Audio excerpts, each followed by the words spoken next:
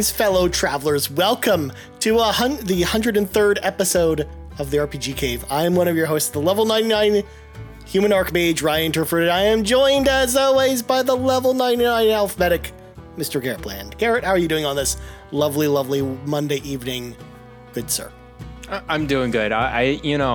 This is a very special episode, I think, because I never thought I would see the day where I would just complete a Final Fantasy game, but here we are. I did it, and it feels amazing. Now I'm a Final Fantasy stan. I am ready to play all the other ones, including the hit MMO Final Fantasy 11 that's still going on the Xbox 360. So you should definitely do that. Yeah. Or just pull out your PS2 with your PS2 hard drive on it, because it was the only game, of course, in North America that used the PS2 hard drive besides Monster Hunter. And then you could, use your dial-up connection to connect to the internet and play Final Fantasy 11 on your PlayStation 2. That was the thing. Wait, PS2 had that? The dial-up going on? Okay, cool. It didn't support Ethernet access. It only had a dial-up port. 360 was the first, was it the original Xbox that had original Xbox? Yes, that one pushed. It's like, hey, you definitely need a Ethernet port, which is kind of interesting. Yeah, it was the first one with one, because the GameCube also had a network adapter for Phantasy Star Online too, and it also required dial-up. Oh, I totally had that for sure. Yeah, I totally played online on the GameCube. Yeah. I mean, it was the only GameCube game that actually supported that accessory. So they wanted to have more, but none of that. There just weren't enough online games for the GameCube. Split screen was the thing on GameCube and everywhere else. So I remember playing games of Red Faction 2 on the GameCube, which was a first-person shooter, and we were doing 4-player deathmatch at split screen, because of course that was the only way you could really play it. Whereas people over on Xbox were playing that game in 720p online with 16 other friends and stuff like that. 720p was a thing, man.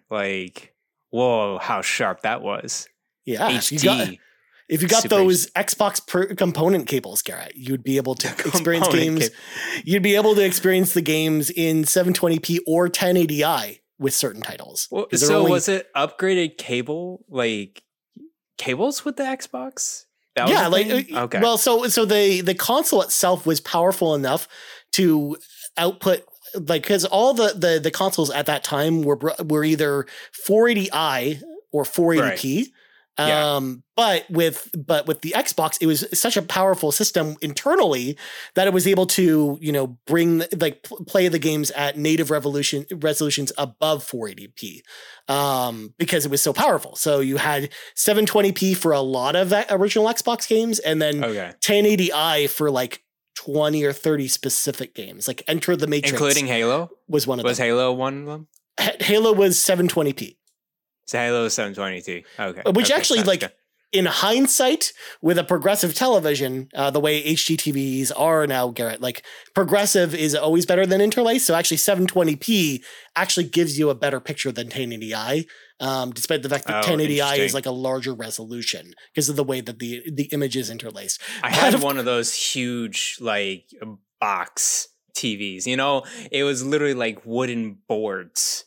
Yeah, wrapped around this thing. It was a behemoth. But they wrapped around your HD TV or your CRT? It was an HD TV at the time. I did have a CRT in my toy room. I had my own toy room. So so you guys must have had a rear projection TV, because my grandfather actually had one of those. That was the very first HD TV I had ever seen, was his rear projection HD TV. It was huge. It was gigantic. It was this 55-inch TV, huge, but it was this wide, on the audio. It was a third of our living room, just boxed in a corner. We had surround sound speakers. It was good.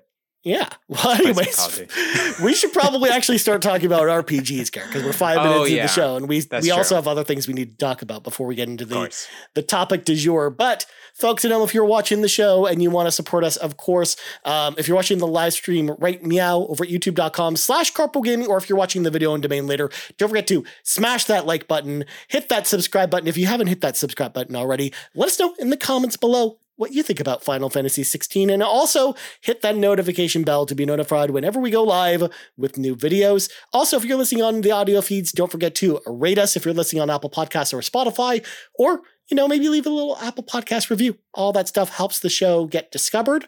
Also, if you want one big audio feed with all the Carpool Gaming stuff on it or some exclusive content, like the Pants Patreon podcast for Patrons podcast that I recorded this week, or Carpool Gaming BTS, which we recorded over the weekend, head on over to patreon.com/Carpool Gaming. Throw a little tip in the old tip jar, and out comes content.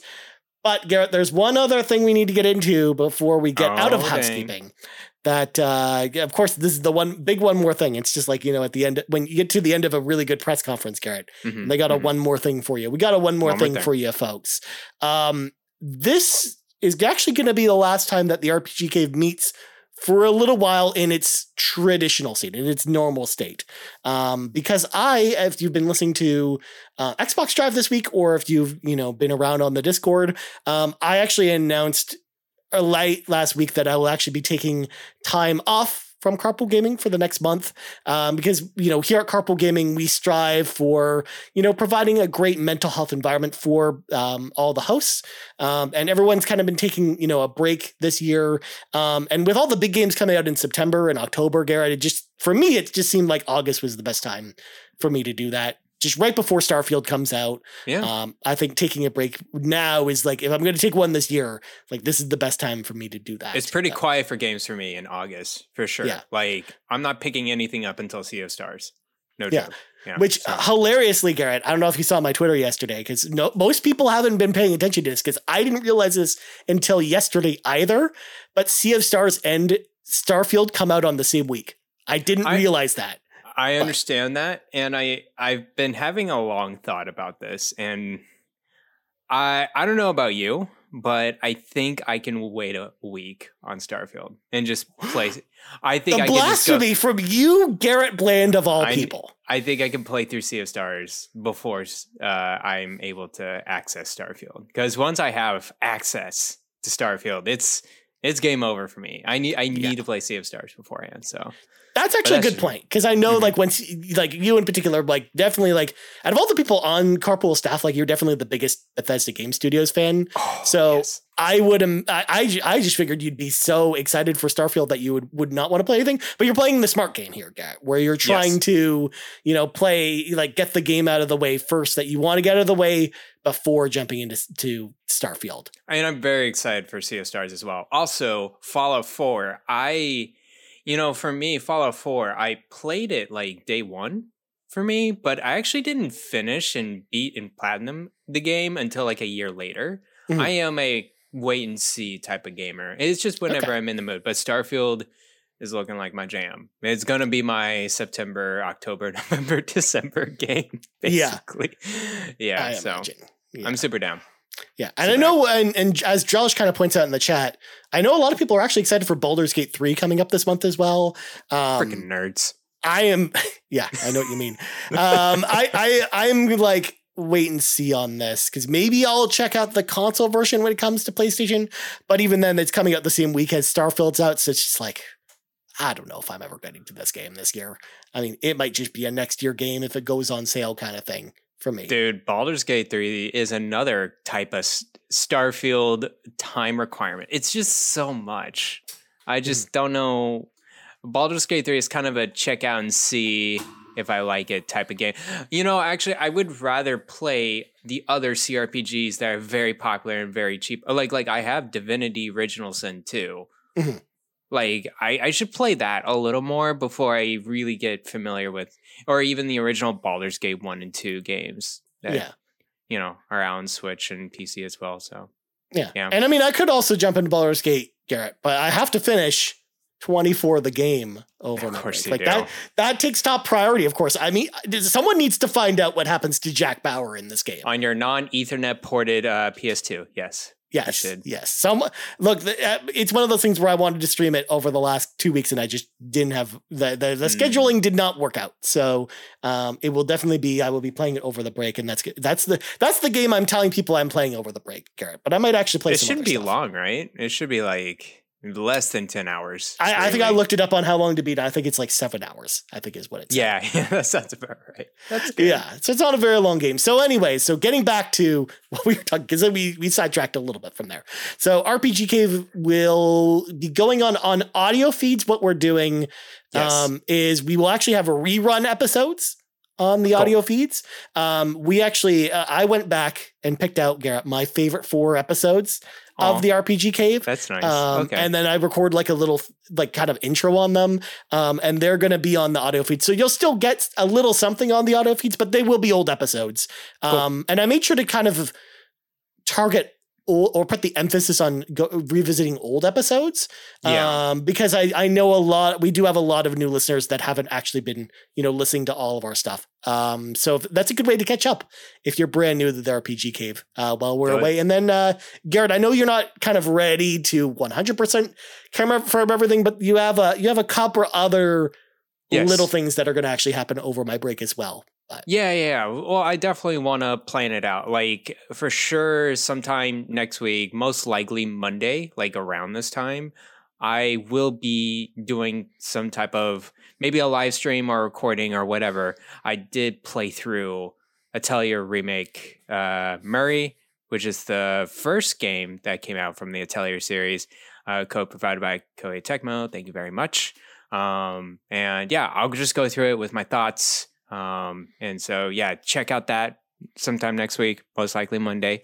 And then also the following week, an intended date for Thursday, the 17th, Matt's going to join me. And nope, we're not going to do an RPG Cave, but we're going to do something the PC folks are going to like very much, maybe PC centric. So check it out. Episode 1 of the PC Drive starring Garrett and Matt. Let's go. Oh man, I probably not. It's not actually going to be that, folks. No. People have been asking for the PC Drive for a long time, but I know that's not actually a way to bet. But maybe it's like a sample of what the PC Drive could be. It's a pilot, or like one of those seasonal shows. You just pop in every once in a while. Like me and him, we have a huge love for our Steam Decks. I'm really into like the PC portable handheld space.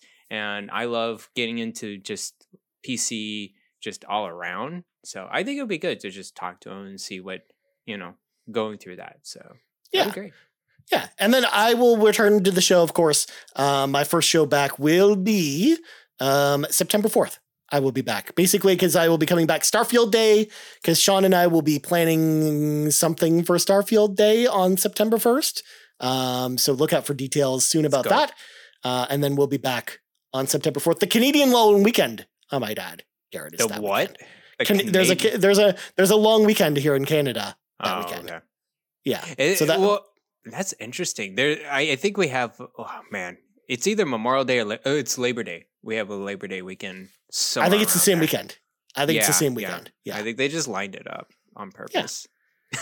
Absolutely. So, Garrett, but I know we're 14 minutes into the show and we haven't even got to the main topic yet. But we got a little side quest that I got to at least have us venture on at least a little bit. Because I don't know if you've been keeping up with the news or all of my all caps tweets over on Twitter this week. Or I should say X. I apologize for calling it Twitter. It is in fact called X. That is my bad. Hey, the website officially says X now. My app says X now, Garrett. That's what I'm forced an update on my phone. I turned off auto enable update, type of deal on my phone, and it's still forced an update. I don't know what Android did. I don't know what Elon Musk paid millions of dollars to Google or whatever, their buddies. But man, my phone is now X, and I'm very sad. I can't rename or reskin the app too. I'm gonna have to root this phone in order to do that. So, anyways, that's a whole other side. Anyways, getting back to what I was talking about. We got the big announcement, of course. The Final Fantasy 14 keynote happened this week. Which, by the way, they announced the brand new expansion for Final Fantasy 14, Dawn Trail. It looks awesome. It looks like a summer vacation with all of our heroes. It's the beginning of a brand new storyline because they wrapped up kind of the original storyline from all the first 4 expansions and the base game with Endwalker, the last expansion. So they're starting from scratch. It looks like it's going to be like a heck of a good time. And of course, they announced during the showcase that it's finally coming to Xbox. And people got really, really excited about this, myself included, of course, where, we got this new expansion coming out next year because it's coming out next summer. We also have the game finally coming to Xbox, even though they told us multiple times that the game would never come to Xbox because they can't, solve the technical limitations that were preventing it from coming to Xbox. Now that we know that's coming early next year, we have a lot of new players that, of course, have been asking about, how do I get into this? How do I get into Final Fantasy 14? Like, where do I get started? Is Carpool Gaming maybe willing to help Sherpa new people into Final Fantasy 14? And I've got good news for you folks. I'm not ready to give the full details today, because I don't have everything mapped out. Again, if you've, some of the people I know who are watching right now have been in the Discord today and have already gotten some of these details already.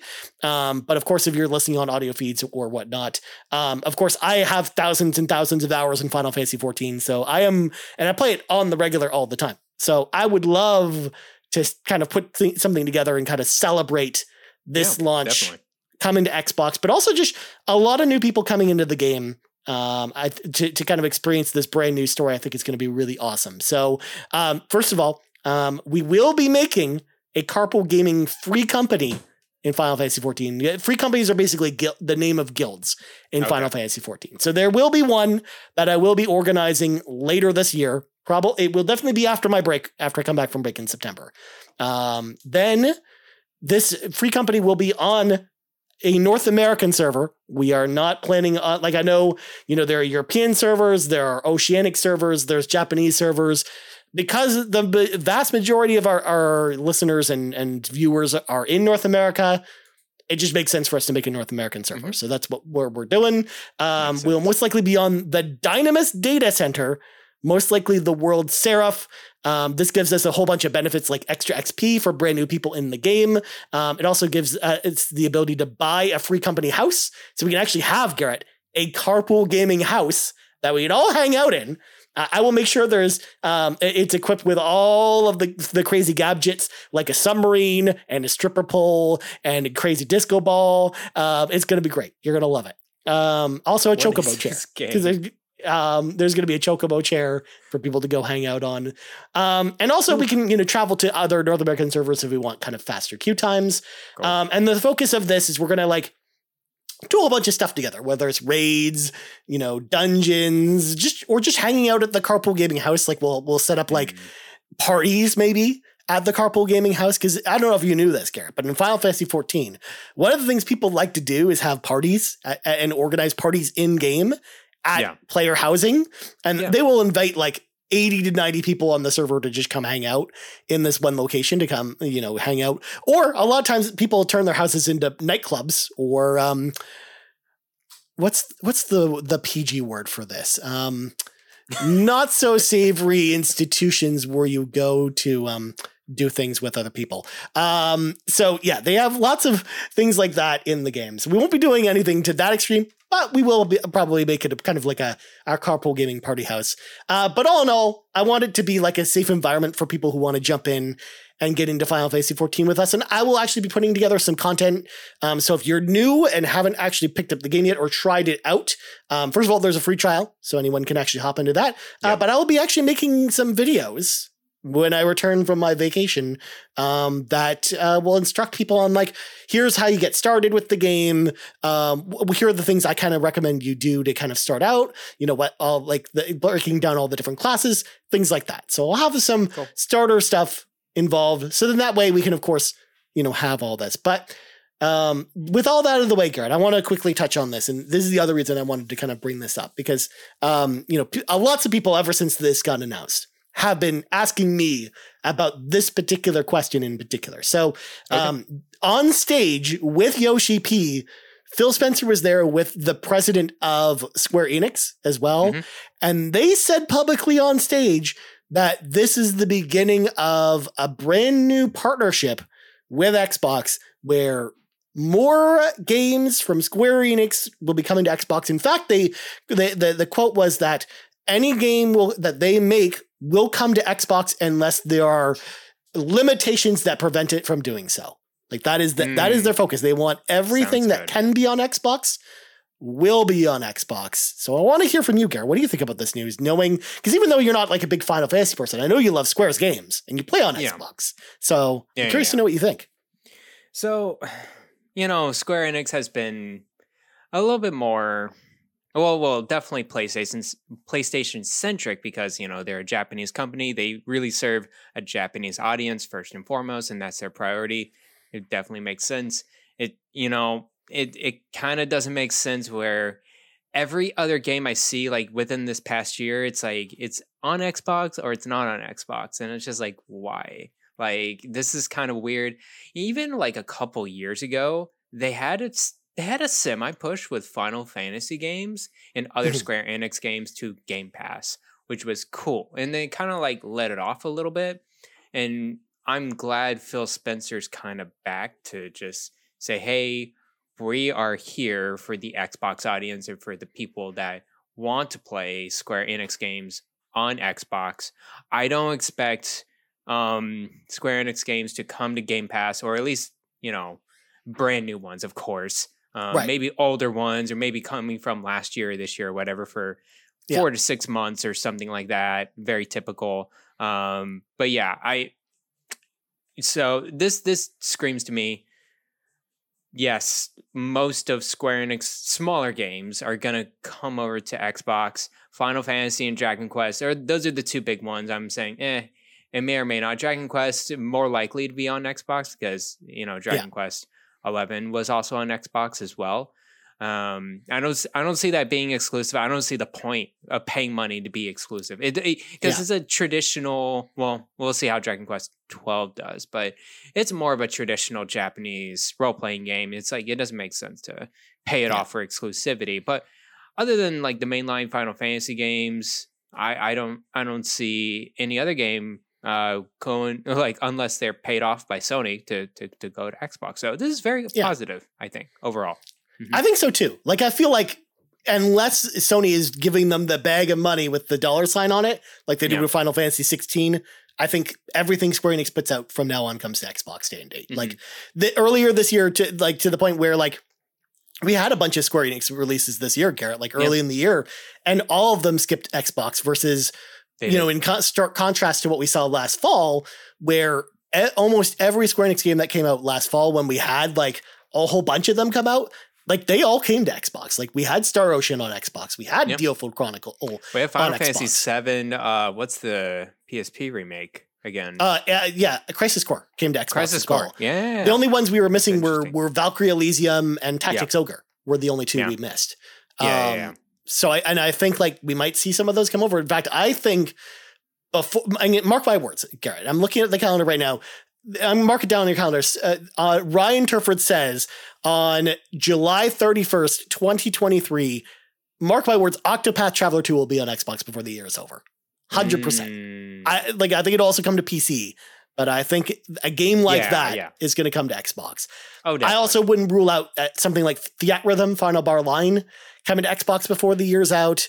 I could see that. Or even like some of the games that missed Xbox last year, like Valkyrie Elysium, like Tactics Ogre. I think we could see some of those come to Xbox as well. Like I think some of those are definitely going to happen at this point. And also, things could go the other way, Garrett. Like what if Microsoft, to Yarden's point kind of in the chat here, like what if Microsoft rolls up with the bag of money instead of Sony with some of this stuff? Like, I'm curious to know what might actually happen with that. Like that's always a possibility going in the future too. It would be, it would be very cool. I know Phil has been very interested in the Japanese studios and market, which is very intriguing to me, but it would be kind of cool to have a Xbox Japanese RPG exclusive game.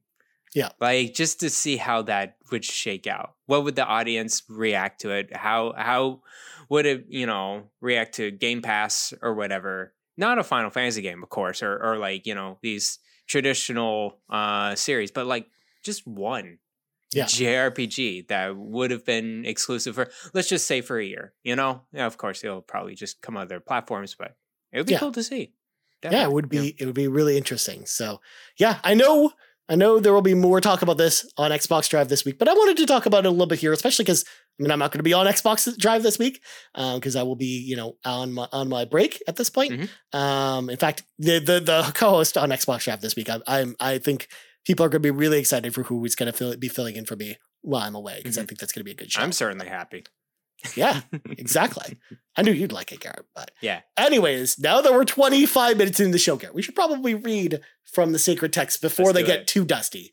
So, of course, our main topic this evening is Final Fantasy XVI. Garrett's played it. I've played it. We've both finished the game. Yes. So I will preface, there will be spoiler talk in this conversation, but it will be happening later in the discussion. So we will actually be very, very pointing, being like, by the way, with flashing lights, spoilers.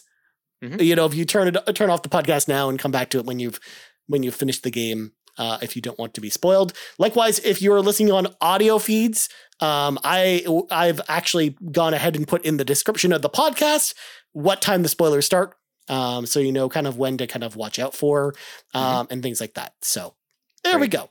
But Garrett, I want to hear from you now that first of all, I'm so proud of you. You've actually finished your first Final Fantasy game, Garrett. I did it. I'm so happy that it finally happened that you finished a Final Fantasy game. So I want surface level thoughts from you, Garrett. Nothing, spoiler related or kind of too deep because we're going to go deep on this in just a second. But I want to know kind of your surface level thoughts and what this process was like actually for like a non Final Fantasy person, because I want to know. Mm-hmm. Yeah. So.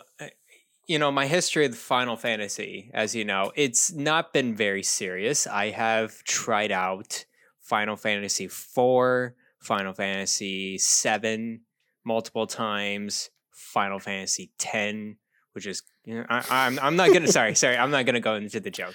You say that, but so many people were saying Final Fantasy 16 is the best Final Fantasy since Final Fantasy X. Oh, God. And that Final Fantasy X is better. Such a weird joke. So I've dabbled around.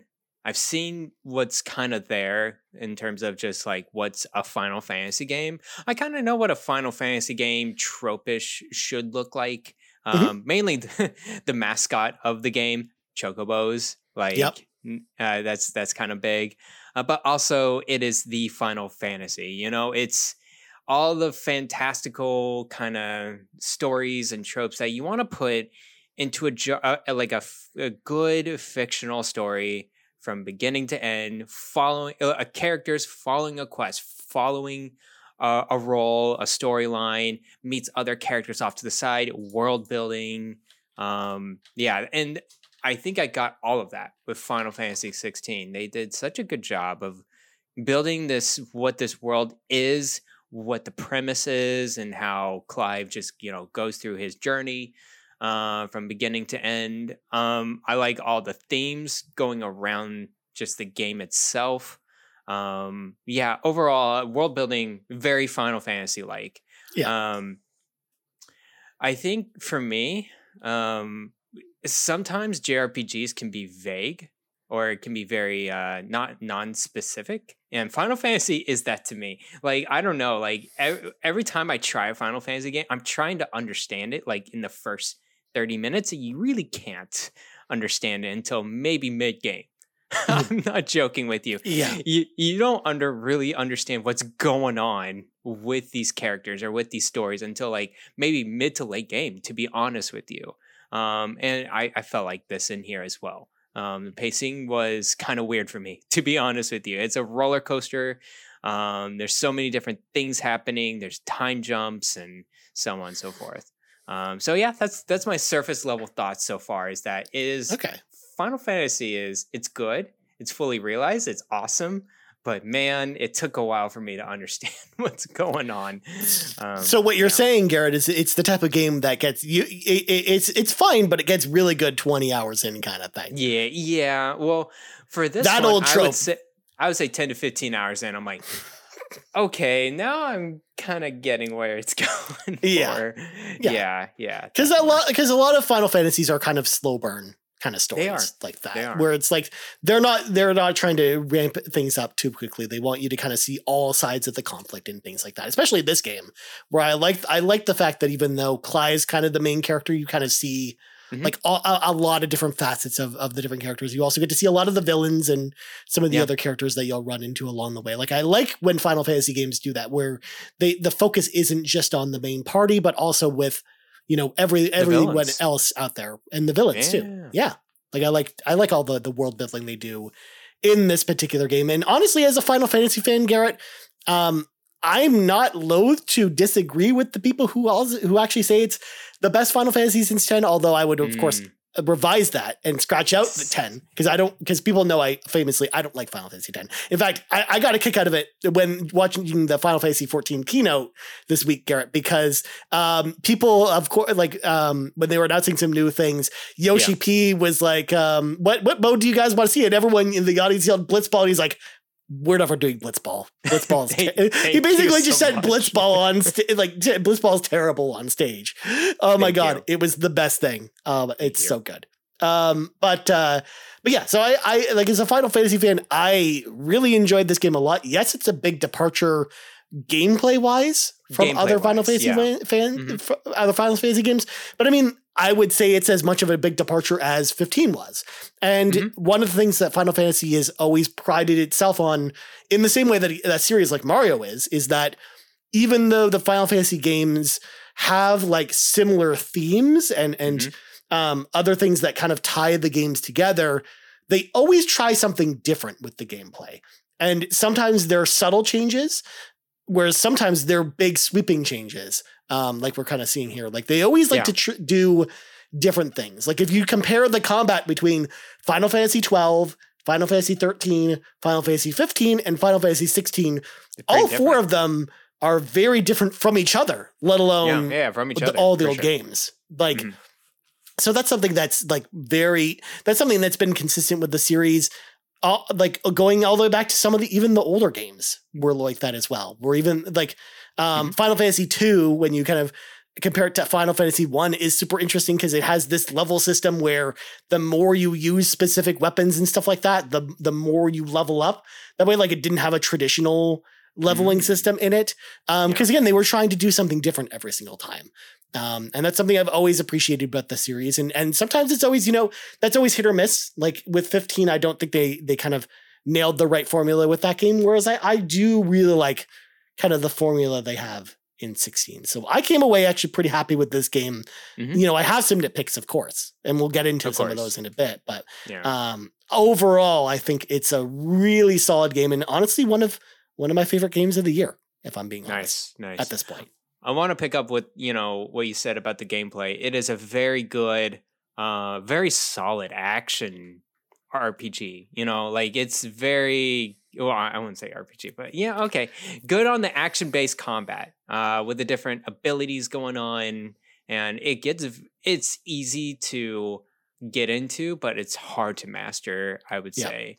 And you can clearly tell that this guy who came from the Devil May Cry series is really the masterwork of this combat, because it does really scream, like with all the bosses and everything. It's like, oh yeah, this is definitely an action focused game, and it's very fun. Even for me, which is not a huge action person, I'm not into a lot of fast kinetic type of games.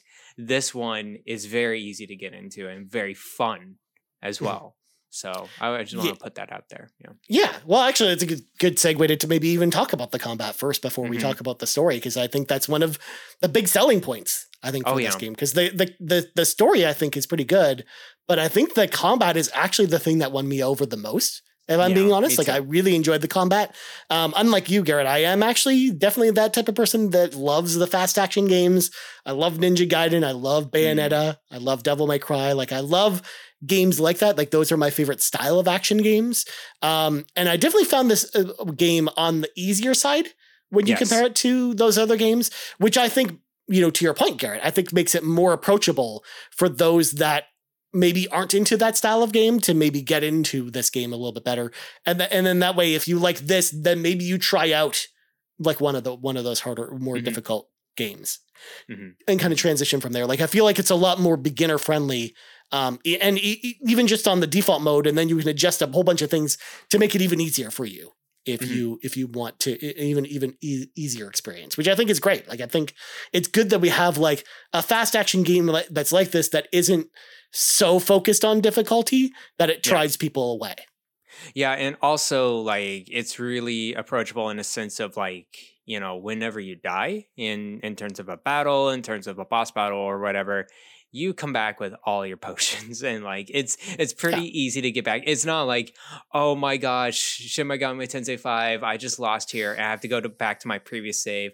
Oh, I saved like 3 hours ago. No, it's like come back like beginning of the battle with all your potions and just get into it and just kind of get through this game. Like it's fine, which is very nice to have. Yeah, it reminds me of Celeste in that way, where even though Celeste, people talk about it as it being a really difficult game, it gives you a lot of great like options for when you die. You basically start right at the beginning of the screen there, like almost no foul, like you're instantly back in the game, kind of where you were. And and this game kind of does the same thing with harnessing the power of the PlayStation 5's SSD with no loading and just having you just instantly kind of back where you were. Like, I think that was great. But that's great. Yeah. And I love the icon abilities as well that you get. Like in the combat for the first like couple hours is kind of boring because you really just don't have a lot of different abilities. So you're kind of just spamming the same moves all the time. But I love how complex the combat really gets when you are juggling your different icon abilities and you're cycling through like the three icons that you've kind of set up in your menu. And then when you actually play New Game Plus, Garrett, what's really interesting when you start, when you start mastering all the abilities, you can then fully customize the icons and mix and match powers from other icons with your selected icon. So you can have like some of Garuda's abilities and Bahamut's abilities when you have Phoenix selected as an example, if you really like Phoenix's charge ability, and kind of the combinations that come out of that are like super interesting and cool. Actually, I came to realize that even late game, you can do that. Like late game first playthrough, I was like, wait, you can do that? That's weird. Like, it's only when you master an ability having it like at its full potential. Those are the abilities you can do that with, but which is why I say that's mostly in New Game Plus, because at that point when you finish New Game Plus, got some masters, you can fill out the entire tree, so everything gets maxed out by that. That's point. Very nice because of how you get leveled, right? So at that point, then you just totally mix and match it with whatever skills and abilities that you like to take on the tough challenges of New Game Plus, especially if you're playing on the Final Fantasy mode, which is like a really cool kind of extension of the story that has you like increases the level cap and you kind of level up your character all over again. Yeah, I do want to say in terms of gameplay and so when we say icons, these are like different kind of god powers that you get throughout the game, and they actually deliver much different move sets and combat abilities during these battles, and you really don't get all of them until the very end. Like you get the last one and you're facing the end, like at that point. And I would say, as you said, New Game Plus is really a place where you can showcase and maximize all that you can do with all your power and really just go through. Because I felt like the last 2 or 3 that I got of the icons were kind of just demos to me. I'm like, oh yeah, I have it, great, but like I don't have enough points to invest in it, or I haven't played enough with it to really, put it into combat or whatever. But anyways, that's one kind of major thing. Yeah, for sure. And I think, again, the aim there is like, oh, well, if they're expecting, you'll want to actually come back and the game's so good, you'll want to replay it with New Game Plus because you're going to want that platinum trophy, I guess, is kind of the mindset there. Or at least that's just the way I like thinking about it from like what I think the developers are thinking about with a choice like that. It's probably how they do that. But I think the combat really awesome. I think the story itself, we touched on it a lot already, but I think the story is really well done. Again, it starts off a little bit slow, but I like kind of the directions the story kind of pulls and itself in as you go through the story. But I think we'll dive much more into that when we get into spoilers in a little bit. But also, Garrett, I want to know, because I know you kind of played this pretty quickly when we get towards this episode. How much of the side quests did you do? Did you all do all the side quests, a whole bunch of them, a couple of them? What did you do with those? I probably did all of them except for like the last 10 or something like that. I did a lot of like, I think a lot of the late ones. It was so side quests were initially for me kind of like one of those, pick and grab and choose and like go somewhere else type of vibe, like, oh, fetch quest, I'm going to pick up some rocks or whatever. But really towards the end, there were some very good side quests, especially with certain side characters. It felt like that's a, Witcher caliber type of side quest. Like it developed some good character quality, some character development, and I really enjoyed going through that particular side quest. But you really don't hit that until probably like the last, I would say 30 or 25% of the game. Yeah, because a lot of the side quests to start are like, here's a pile of dirt. Go pick up the dirt. Or, you're in a restaurant and you're like, please bring all these dishes. Yeah, you're serving, plates to people for dinner. Josh has a good question in the chat. Did you do all the hunts, Garrett? I did more than half of the hunts. And I probably ran into them accidentally, like I would go into, so hunts are like kind of like, oh, there's a monster out there in a particular area. We're not going to tell you like exactly the location, but we'll tell you kind of the general area that you can go to. And it's like, okay. And then sometimes I would just go into a side quest. I'm going through an open area. All right, there's a hunt right there. There's, music going on. There's battles. I liked some of the hunts for sure. Actually, it's funny. I think the hunts were harder than the bosses. Yeah, like some of them are pretty rough, especially like the S rank ones in particular. Yeah, like some of those get really difficult. Yeah, yeah. Which is I also really like the hunts. In fact, the hunts, believe it or not, is actually a system pulled directly from Final Fantasy 14. Because as you get into like the later game in Final Fantasy 14, there's hunts in all the different expansions. And they're set up similar to this, where it's just like, it'll be like, it's in this kind of area of the world and you have to go kind of find it. And they're kind of set up the same way, like with the tier rankings and rewards and everything. Like it's all pulled over. So as a Final Fantasy 14 fan, I actually really appreciated and liked the fact that the hunts were in the game. I did actually do all the hunts because I wanted to get the legendary weapon, which is one of the rewards you get from doing that. As well as there are other cool rewards that you get for doing the hunts. Cool. Yeah. So it was definitely worth doing.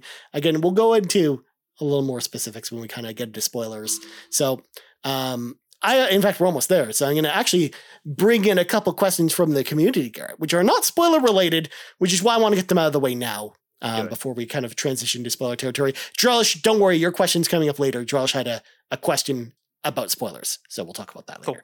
Cool. Darstridius asks, is Final Fantasy 16 an RPG or just has very little RPG elements? Do you wish it was more of an RPG? So, Garrett, we've had this discussion multiple times at this point. You and I slightly differ on this, but I feel like we're closer than I kind of give us credit for. Where you're in the camp, or at least the last time we talked anyways, you were in the camp of this was more of a action game than a role-playing game. But close to an RPG.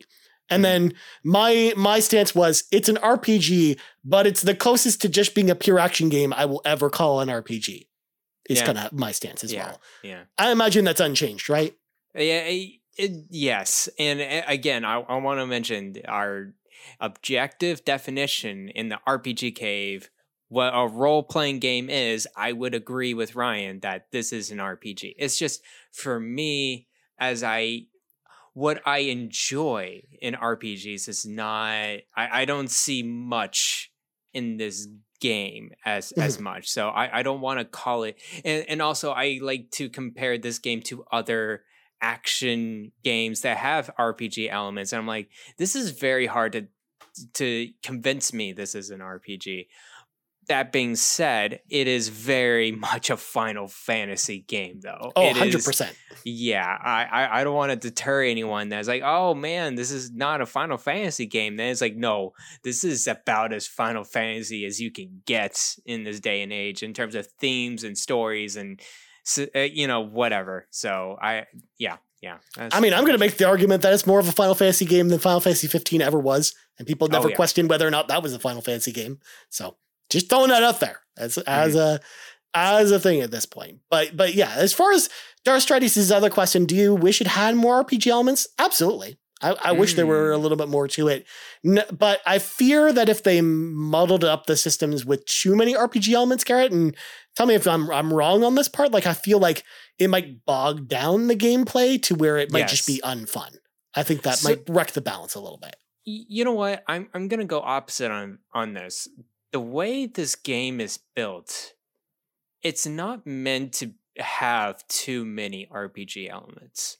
True. And I think it's a very good game on its own, and I just wish it just fixed some pacing issues and maybe kind of relax some or spread out the important side quest a little bit more, spread out or like give us the abilities a little. Or my gripes are more about the pacing of the gameplay and revealing and the stories and whatever. It's not about, oh my gosh, I'm not crafting a special weapon, or like, oh, I'm not making a parallelogram out of my crystals to give me 3% damage. You know what I mean? Like I'm not missing that in this game. So I would say, I don't want more complicated RPG elements than it already has. I just wish it just came in a little earlier. Yeah, for sure. Like I do think it eventually, like as you progress through the game, it gets more. You start to explore some more of the RPG elements, and I think that's why again I feel like it's kind of in that camp where it's RPG enough for me, anyways. I don't need it. Probably need it to be more of an RPG. And then next up, Nagachaka says, which game is better, Final Fantasy 16 or Final Fantasy 7 Remake, and why is it Final Fantasy 7 Remake? And then Yarden follows up this question by saying, follow up to Nagachaka's question, which game is better, Final Fantasy 16 or Final Fantasy 7 Remake? And your answer to the previous question, or Final Fantasy 6, and why is it Final Fantasy 6? So, my goodness, it's so many layers, Garrett. It's so many layers on top of layers. Final Fantasy onion, like my goodness. I think they're just two very, very different games. I mean, I'll speak from the Final Fantasy fans' perspective, where Final Fantasy VII Remake is more of the traditional Final Fantasy experience that I'm personally looking for. But I'm going to say 16 is a better game. 100%. I think 16 is a much better game than Final Fantasy VII Remake. But, I mean, there are pacing issues in 16 that we're going to talk about in spoilers. Yes. But, man, if you want a game with pacing issues, Final Fantasy VII Remake is a game with glaring pacing issues that just totally break up the flow of that game for me. That combined with the fact that I am not overly in love with the Nomura style section of the story they added to it that just feels like filler to me in kind of the worst kind of ways, because it feels like Kingdom Hearts filler, which is never a good thing for me because I don't like Kingdom Hearts. So the fact that they're kind of putting Kingdom Hearts in my Final Fantasy VII just kind of, makes me a little bit sad. So I actually think Final Fantasy 16 is a much more cohesive game. And honestly, just a better game quality-wise overall. And honestly, if I was to go back and play one of the games, it's honestly probably Final Fantasy 16 is probably the one I'd actually replay first, despite the fact that I am actually gearing up at some point to do a 7 Remake replay before Rebirth comes out next year. I'll play with you. Oh, we could play together. Yeah. And then as far as Final Fantasy 6 Yarden, of course, Final Fantasy 6 is like the GOAT. It's one of the best games of all time. So of course, I think Final Fantasy 6 objectively is a better game than 16 will ever be. But. Oh, all right, great. I don't have I have a non-answer for you guys. I have not played 7 Remake. Well, one of them you've only finished. One of them you finished, and you haven't finished either one of the other ones. So clearly, 16 is the better game. Yeah, 16 is a better game. So suck it, Yarden. Yeah, exactly. Exactly. And Nagachaka as well. He also asked the question. Yeah, sorry, Nagachaka. Yeah. To Dralish's point, Tifa can't even save Final Fantasy VII. I love Tifa in Final Fantasy VII Remake. And yeah, she couldn't even save that game for me. And again, I don't hate Final Fantasy VII Remake. I think it's a great game too. There's just a lot more stuff I don't like about it when you compare it to Final Fantasy 16. And I just, honestly, I just had more fun playing Final Fantasy 16. I think it was just an overall better experience for me. So there you go. Yeah, and that's coming from someone who loves Final Fantasy 7, which just hurts me to say a little bit. But I don't know. All right, Garrett, before we move on to spoilers, last thing I'm going to ask you, is there anything you want to touch on that we haven't touched on already before we talk spoilers with the story? Yeah, I think a big thing we haven't really mentioned is the kind of, I would say, two separate subjects. One is how freaking beautiful this game is in terms of its graphics and cinematography and its presentation with just everything, from boss battles to just going into the world and like these villages or whatever, and going into combat. They really nailed it in terms of just like what a magic ability kind of looks like, or a melee ability, and then like going to dodge, and like, you know, the sound effects, and then even the grand boss icon battles that you get in this game. What a masterpiece this thing is in terms of that. Like, it is so beautiful to look at. It's just gorgeous. So I just want to let everyone know, like, you're in for a treat in terms of its kind of its presentation of combat battles and story and whatever. It's a gorgeous game, I think, and one of the best looking games. That's a great point. It's honestly one of the, you're right. Like, it's one of the most beautiful current gen games. Period. Yes. Full stop. Period. Which is also crazy to think about the fact that the engine for this game is a modified version of the Final Fantasy XIV engine. Like, it's the same engine that powers Final Fantasy XIV, but it's just modified, of course, because it doesn't have to account for 300 players on screen at once, kind of thing. That's true. Yeah. Like, they can do a lot more with it. And also, of course, I got to give the shout out to Soken, of course, Soken, the composer for the music in Final Fantasy XVI. The music is amazing as well. The music is so good throughout the entire game, especially with a lot of the icons and things like that too. But like, just a lot of themes you get throughout the game. And even just the way that Soken also brings in musical themes from older Final Fantasy games and kind of trickles them in there without doing like straight covers of old ones. Although you do get kind of the classic Final Fantasy theme kind of done in this style. But I love the music throughout this game. And of course, Soken, known famously for being the composer of Final Fantasy XIV and all the music from that game, all like 700 songs for Final Fantasy XIV, which is just crazy to think about. It's so much music.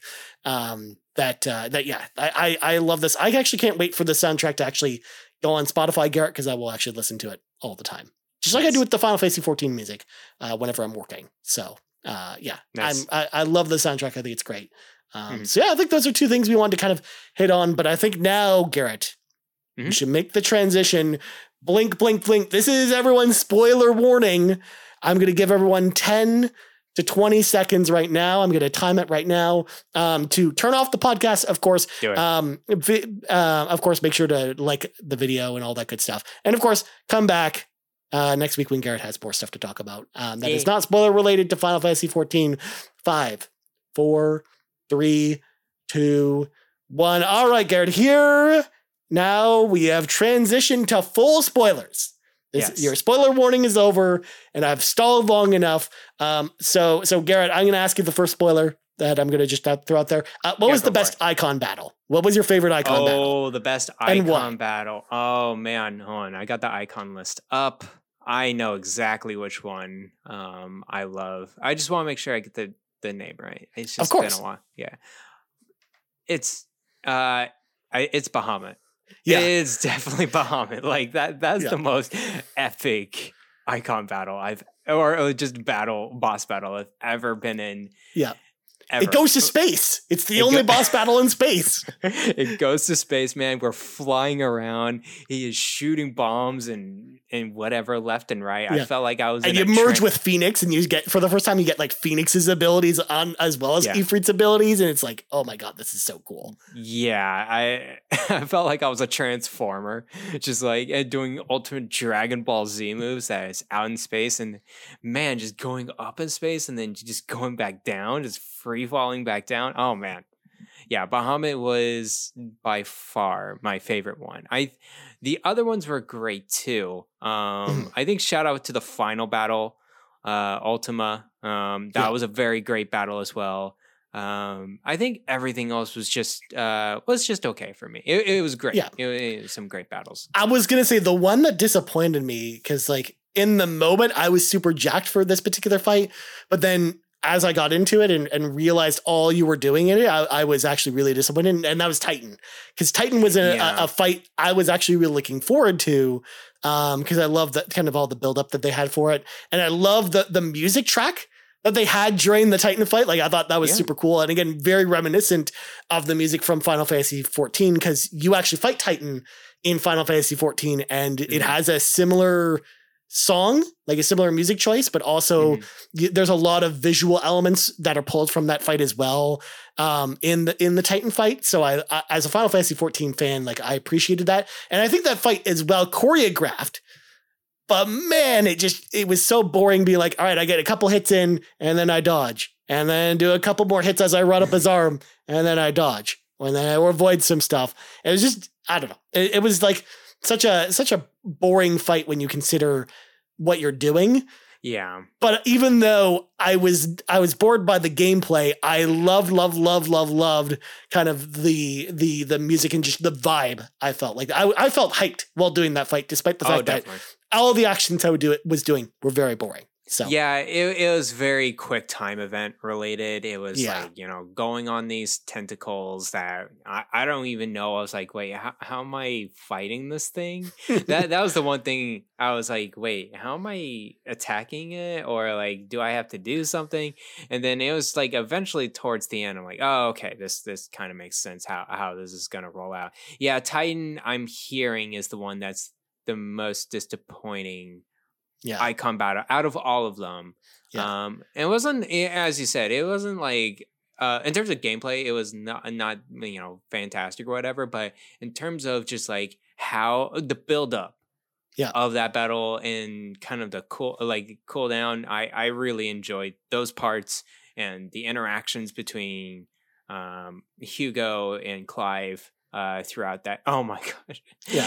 The way Clive just owned him killing Garuda and just like, hey, I killed the one you loved, and he just got so mad and just laughed maniacally. I'm like, I love it so much, and it was like we're getting ready to battle. So, anyways, that was good stuff.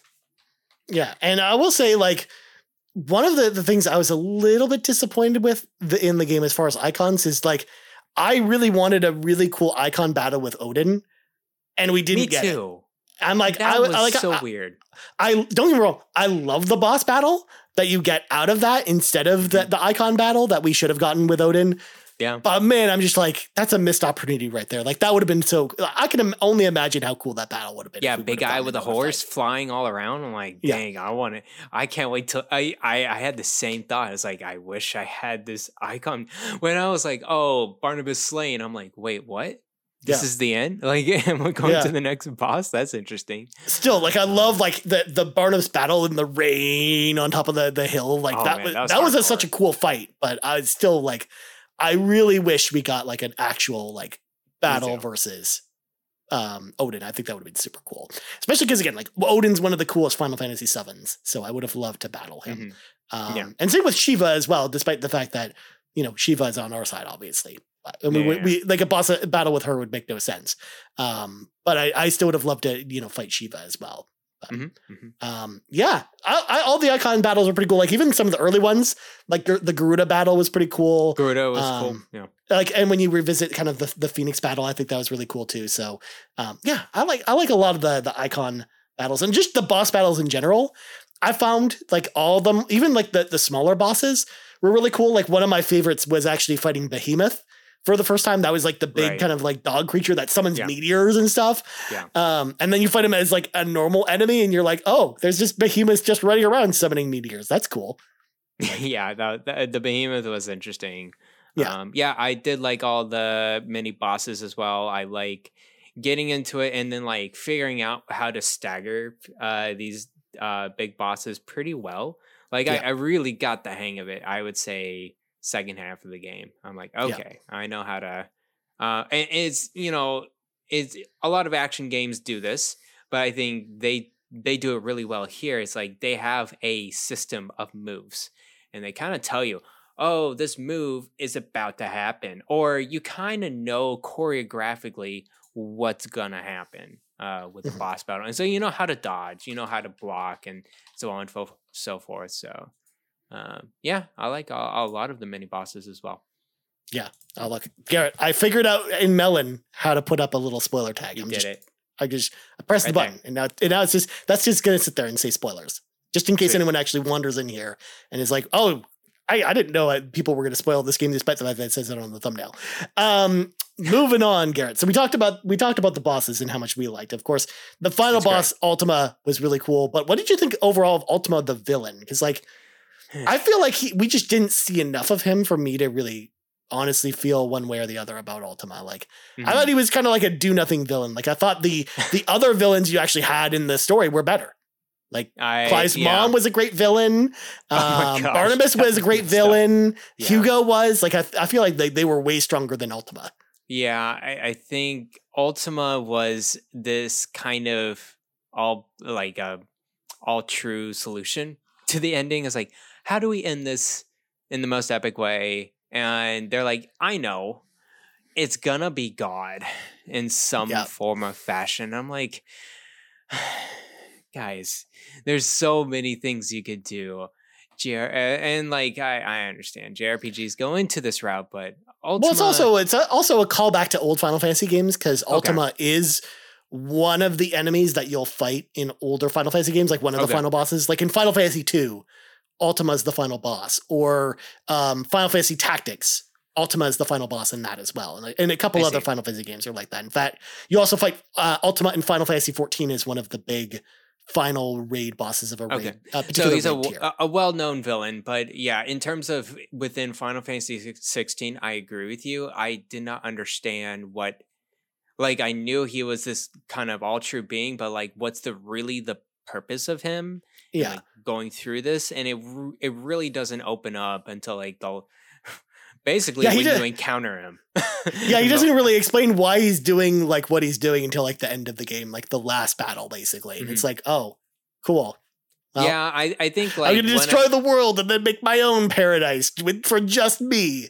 Yeah, I think when I defeated Hugo, they were getting into a scene with Barnabas and his assistant or whatever, and they were talking about mythos. And like I was like, and like going with the boss, or that's where I kind of made the connection right there. It's like, oh, they're kind of going with Ultima. He wasn't called Ultima. He was just like some, whatever higher being. Yeah, and it's like, okay, they're figuring out how to like make the main character powerful, like stuffing a turkey.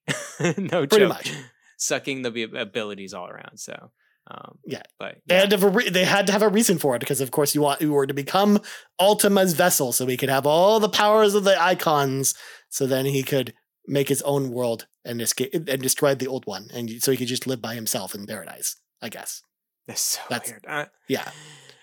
This is very tropey. I wish it. I agree with you. I wish it was another villain that was towards the end, other than just this god that wanted to destroy humanity. I'm just like, well, especially because again, when you compare him to the other villains in the game, or also when I compare it as a longtime Final Fantasy fan to a lot of the bosses in old Final Fantasy games, like when I compare him to Kefka from Final Fantasy VI or Emmett Selk from Final Fantasy 14, like he just doesn't nearly match up with any of the older Final Fantasy villains at all. Like he's kind of like like a less charismatic Sephiroth, because at least Sephiroth, you feel like you understand Sephiroth's motives and stuff, despite the fact that you also in the original Final Fantasy VII you barely see Sephiroth throughout most of the game. You hear about Sephiroth, but you don't really see him all that much.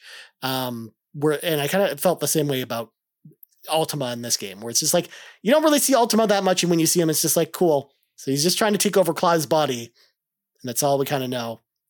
Cool. Yeah, pretty much. And then there wasn't a plot twist with him much at all. So that's okay. Yeah. Of course. I'm going to ask you this. Did you have a favorite side quest, Garrett? And we can go into spoilers about side quests in particular.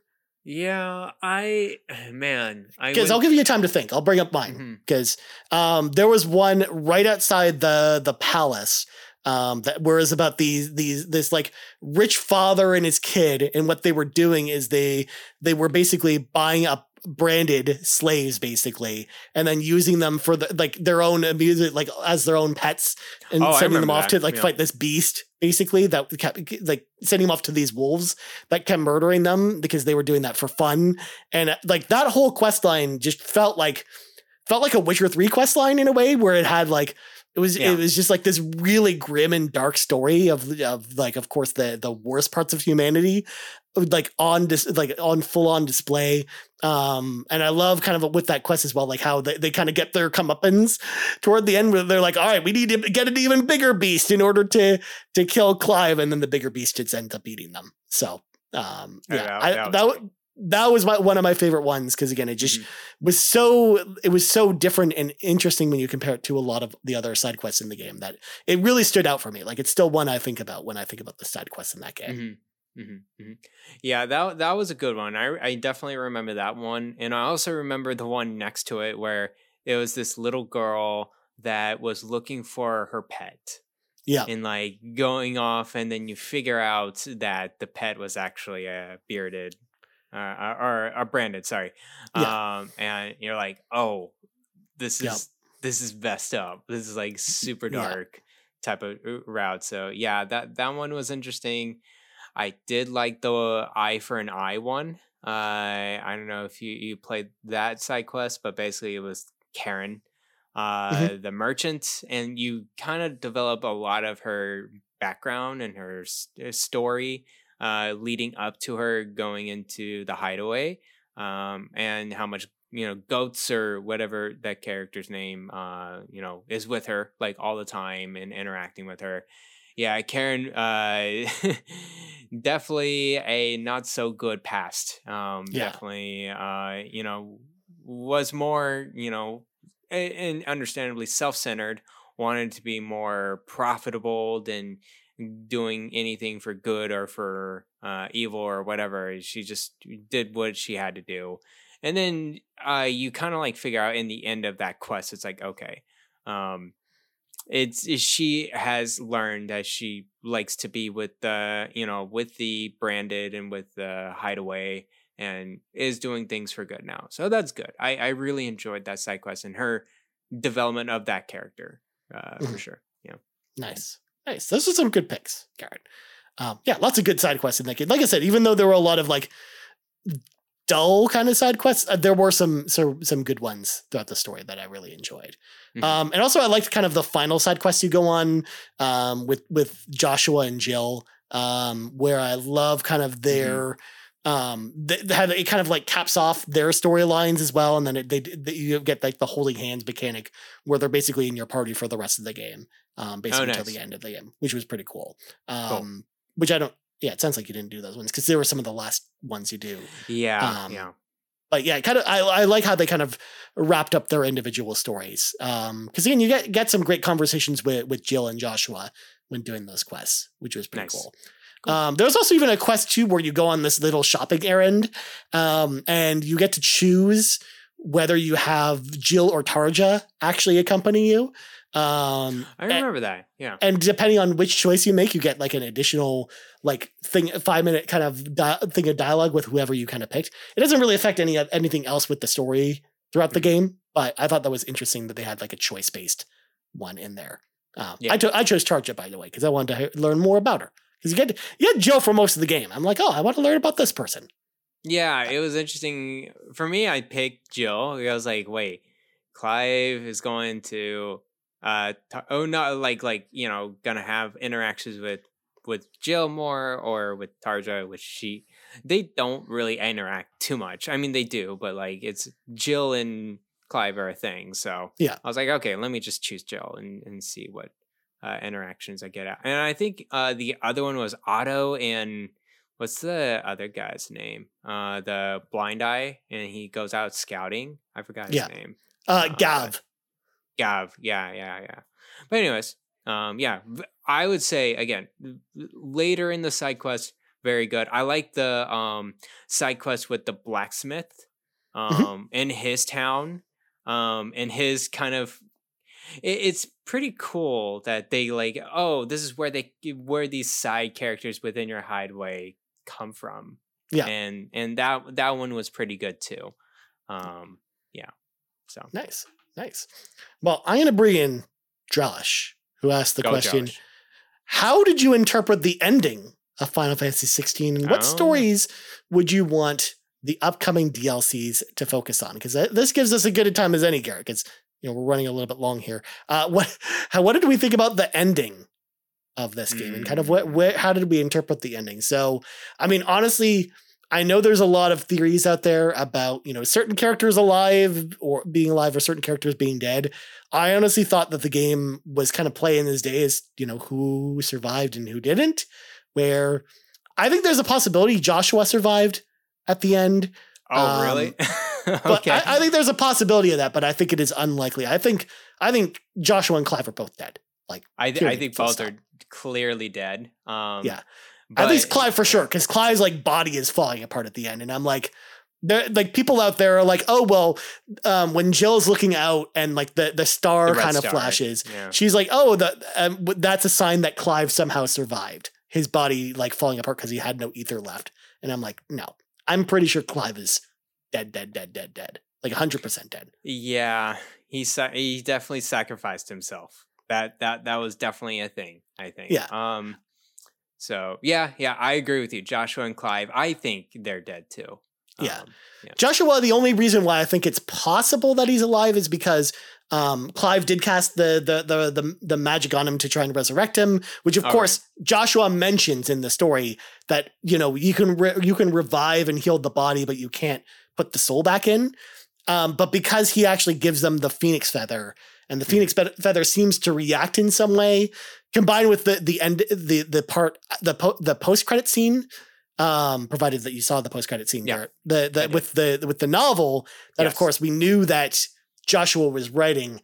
I think it's possible that Joshua survived, but it's also just entirely possible that he left the book with Jill, and then Jill, put that out there with his stories of their adventure, because that was something that Joshua was writing the whole time, was his adventures. And he talks about that more actually in the final Joshua side quest that you do with him.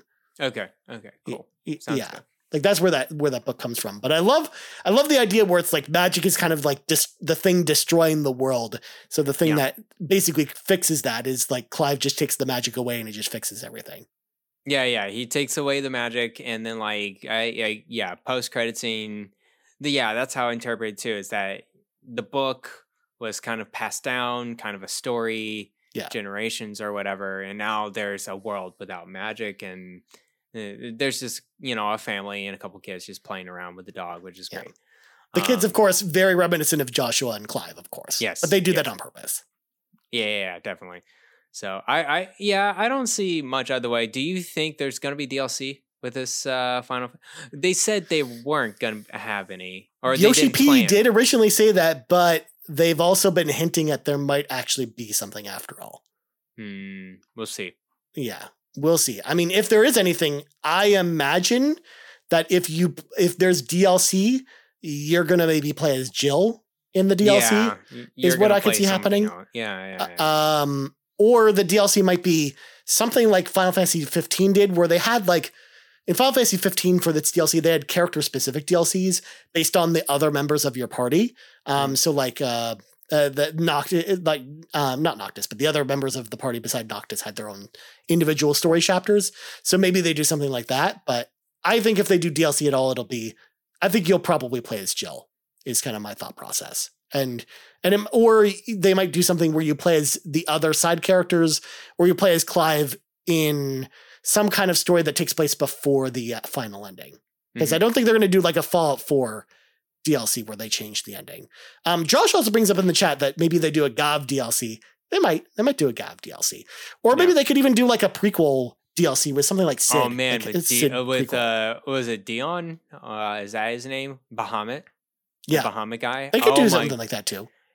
I would love to know his background. I don't think we got enough of him. Yeah, we got like we didn't even know him until really like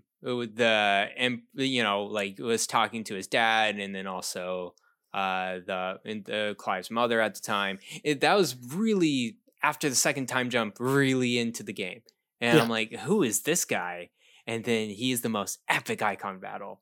And he is also one of the best companions, and towards the end, he helps Joshua and Clive. I would definitely like a DLC from him. Just what's his upbringing? Because we get hints of like him being not like a very high bloodline, like his mother is just a low level, whatever, in the society. So I'm curious of what he is more like. Yeah. It'd also be, it'd be really interesting to see more of him, but he's also dead too at the end. So it's just like, he's definitely dead. It would also have to, again, be like a story pre thing. I think either they do something with Gav or they do something with Jill or it's a prequel. Like, I think that's what they do if they do other DLC. Again, I actually would be interested to see like a pre-story DLC with Sid, like seeing how Sid got things started with the Hideaway would be interesting. Yeah, and I would like see if it was gonna be that. I want it to be more resource management based, because you're building a hideaway, you're building what it's gonna be, and I would like to have. That makes sense of more RPG mechanics in terms of resource management than anything else. But I doubt they'll do anything like that. Probably nothing like too crazy as far as changing up the combat system, which is also like. I also wonder how they would even do the combat in DLC, even when you're not playing as Clive, which is why I thought like a dominant, playing as a dominant of some kind would make sense, whether you're playing as Jill or Sid, or even like one of the other characters that are dominants. Like I think that would be like, maybe you do like a Barnabas, like early, like prequel DLC kind of thing. Like, I think like something like that is maybe the direction they go in to kind of keep the combat sort of congruent with the rest of it. Like, that's part of the reason why I don't think it'll be Gav. Because I think like they'd have to make the combat system very plain. Based, type of deal. Yeah. Although any sequel DLC that they would do, like if you're playing as Jill in like a sequel DLC, like a post story DLC, like she wouldn't have any of her magic out anyways. So I wonder how they would even handle that. There's really no, that we know of, no magic after Clive, kind of just did that. So they do confirm that with the post credit scene. So at that point, like I don't see what that's why I'm like, I almost feel like I would actually probably be less excited if they did DLC than just leaving the ending the way it is. Because I personally don't feel like I feel like the ending did enough to kind of cap off the story where I almost would be less excited about DLC. Like and likewise, I don't think they should ever really do a sequel to this game either. No. If they were ever to do, if they were ever to explore the space or this world again, then it'd probably have to be a prequel in order to kind of keep things interesting. But like maybe do something with like Clive and Joshua's father or something like that. If you do like a prequel, but. Yeah, again, I don't really think it needs it. I do want to. This is probably this is non-spoiler. This is more just technical wise. It's so interesting. We get into the cutscenes of like major side quests and the main quests or whatever, and Clive and the other side characters look really good in terms of just models and animations or whatever. It looks very good. And then I go to just a random side quest. I feel like I'm looking at a 3D animation class project type of deal going on, where it's just simple movements, simple mouth gestures or whatever what they're saying. I'm like, wow, like it's not bad, but like it's you can see the level of difference between what they put in effort that they put into and what they did not put into. That's kind of the Final Fantasy 14 effect a little bit, because I see. That's what this, like the side quests kind of feel that way in Final Fantasy 14. And I see. Again, this is still Creative Business Unit 3 kind of doing their thing. So that's kind of where I think that's the place that comes from a little bit. It's just like likewise, that's part of the reason why I think the main story is told so well and is so cinematic, because they did that, like as the expansions rolled on for Final Fantasy 14, they became more and more like that, to the point where when you play Endwalker, like all of the story cutscenes, and there's a lot of cutscenes in Endwalker. In fact, it's almost more cutscenes than gameplay in that expansion, are all like the cutscenes in Final Fantasy 16. It's not obviously as gorgeous of a game, but all of them are well choreographed with different camera angles, and the characters are very lively, and they all are fully voiced and whatnot. Cool. Sounds good. Yeah. Cool. Well, is there anything else spoiler related you want to talk about before we wrap up the show for the night, Garrett? Yeah, I think overall, I really enjoyed this game. It's so interesting how they just get into the story, and then you kind of don't really understand it until I didn't understand fully aware until like 10, 15 hours in, maybe even the second time jump. I'm like, okay, this is where it is. I do want to mention some great, just, characters out there. Of course, Sid coming in there and being a role model for Clive and like directing him and towards being with the Hideaway and with the Branded and all that good stuff. I also want to shout out to Jill. Jill had a great kind of presence mid-game with her type of motivations and taking over certain kind of like territories or whatever, or breaking one of the mother crystals. That was super cool. Other than that, the writing was very good in this game. It's very hard to find very good, type of writing like this. It's very high quality, very high caliber. I definitely love the end of this game. The last sentence coming from Clive is like, because Ultima, he's trying to like, take over his body or whatever, and like trying to destroy the world, and humanity. And it's like I'm creating my fantasy into reality or whatever, and then Clive's like, no, this is your fantasy, and you're the final witness to bear it, and just throws the sword. I'm like, that's epic. That's super epic. So overall, I enjoyed my time with this game. I just wanted to speak out a little bit more. So much to this game. Again, like Creative Business Unit 3, just as we talked about before on other shows, like their writing team there, like slam dunk every time they read up. Like ever since Heaven's Ward, which is the first expansion for Final Fantasy 14 came out, like their writing has just been off the charts good with everything that they've done. Like with all the expansions for 14 and now with 16, like I can't wait to see what they do next. Like like with Dawn Trail coming out next year, but then also I think they're going to probably do another Final Fantasy game at Creative Business Unit 3. Like, I bet. I don't see why they wouldn't at this point. So like, I think they're like the golden goose of Square Enix at this point. Like they're the LeBron James or the Kobe Bryant. Like they're probably going to have them do like every Final Fantasy game probably going forward, or at least they'll be like one of the two main teams on like the mainline franchise in addition to 14 at this point. So do they have, I'm very interested, because do they have like English writers there, or do they translate it somehow? Because the English like wording and just the vocabulary and the sentence structure is so good too. I'm interested to know more. The writer is not does not write in English, but they have their localizers work all in house there, kind of like what Nintendo does. So. Okay. So at that point they do like, that's how they do it. Like they do all the localization internally at their studio. I understand. Okay. So yeah, they're very involved with the writers of they don't farm it out to anyone else or anything like that. No, it's like even though the main writer isn't writing in English, like it's translated very, very well, which again, like it's just it definitely translated over from 14 for sure. Like definitely. Cool. Yeah. And like I said, like also people out there, if you like the story in this game, even though it's hard for me to recommend because it's 200 hours long, you would probably love the story in 14. Like, cause it's not similar to this story, but like, cause it's much more of a even more Final Fantasy than the story that's in this game. But just the writing, the characters, the villains themselves are just much more compelling in a game like that. Like I think the story is honestly one of the best parts about Final Fantasy 14. So I think people who like the story here would definitely really enjoy the story in 14 as well, despite the fact that it's an MMO.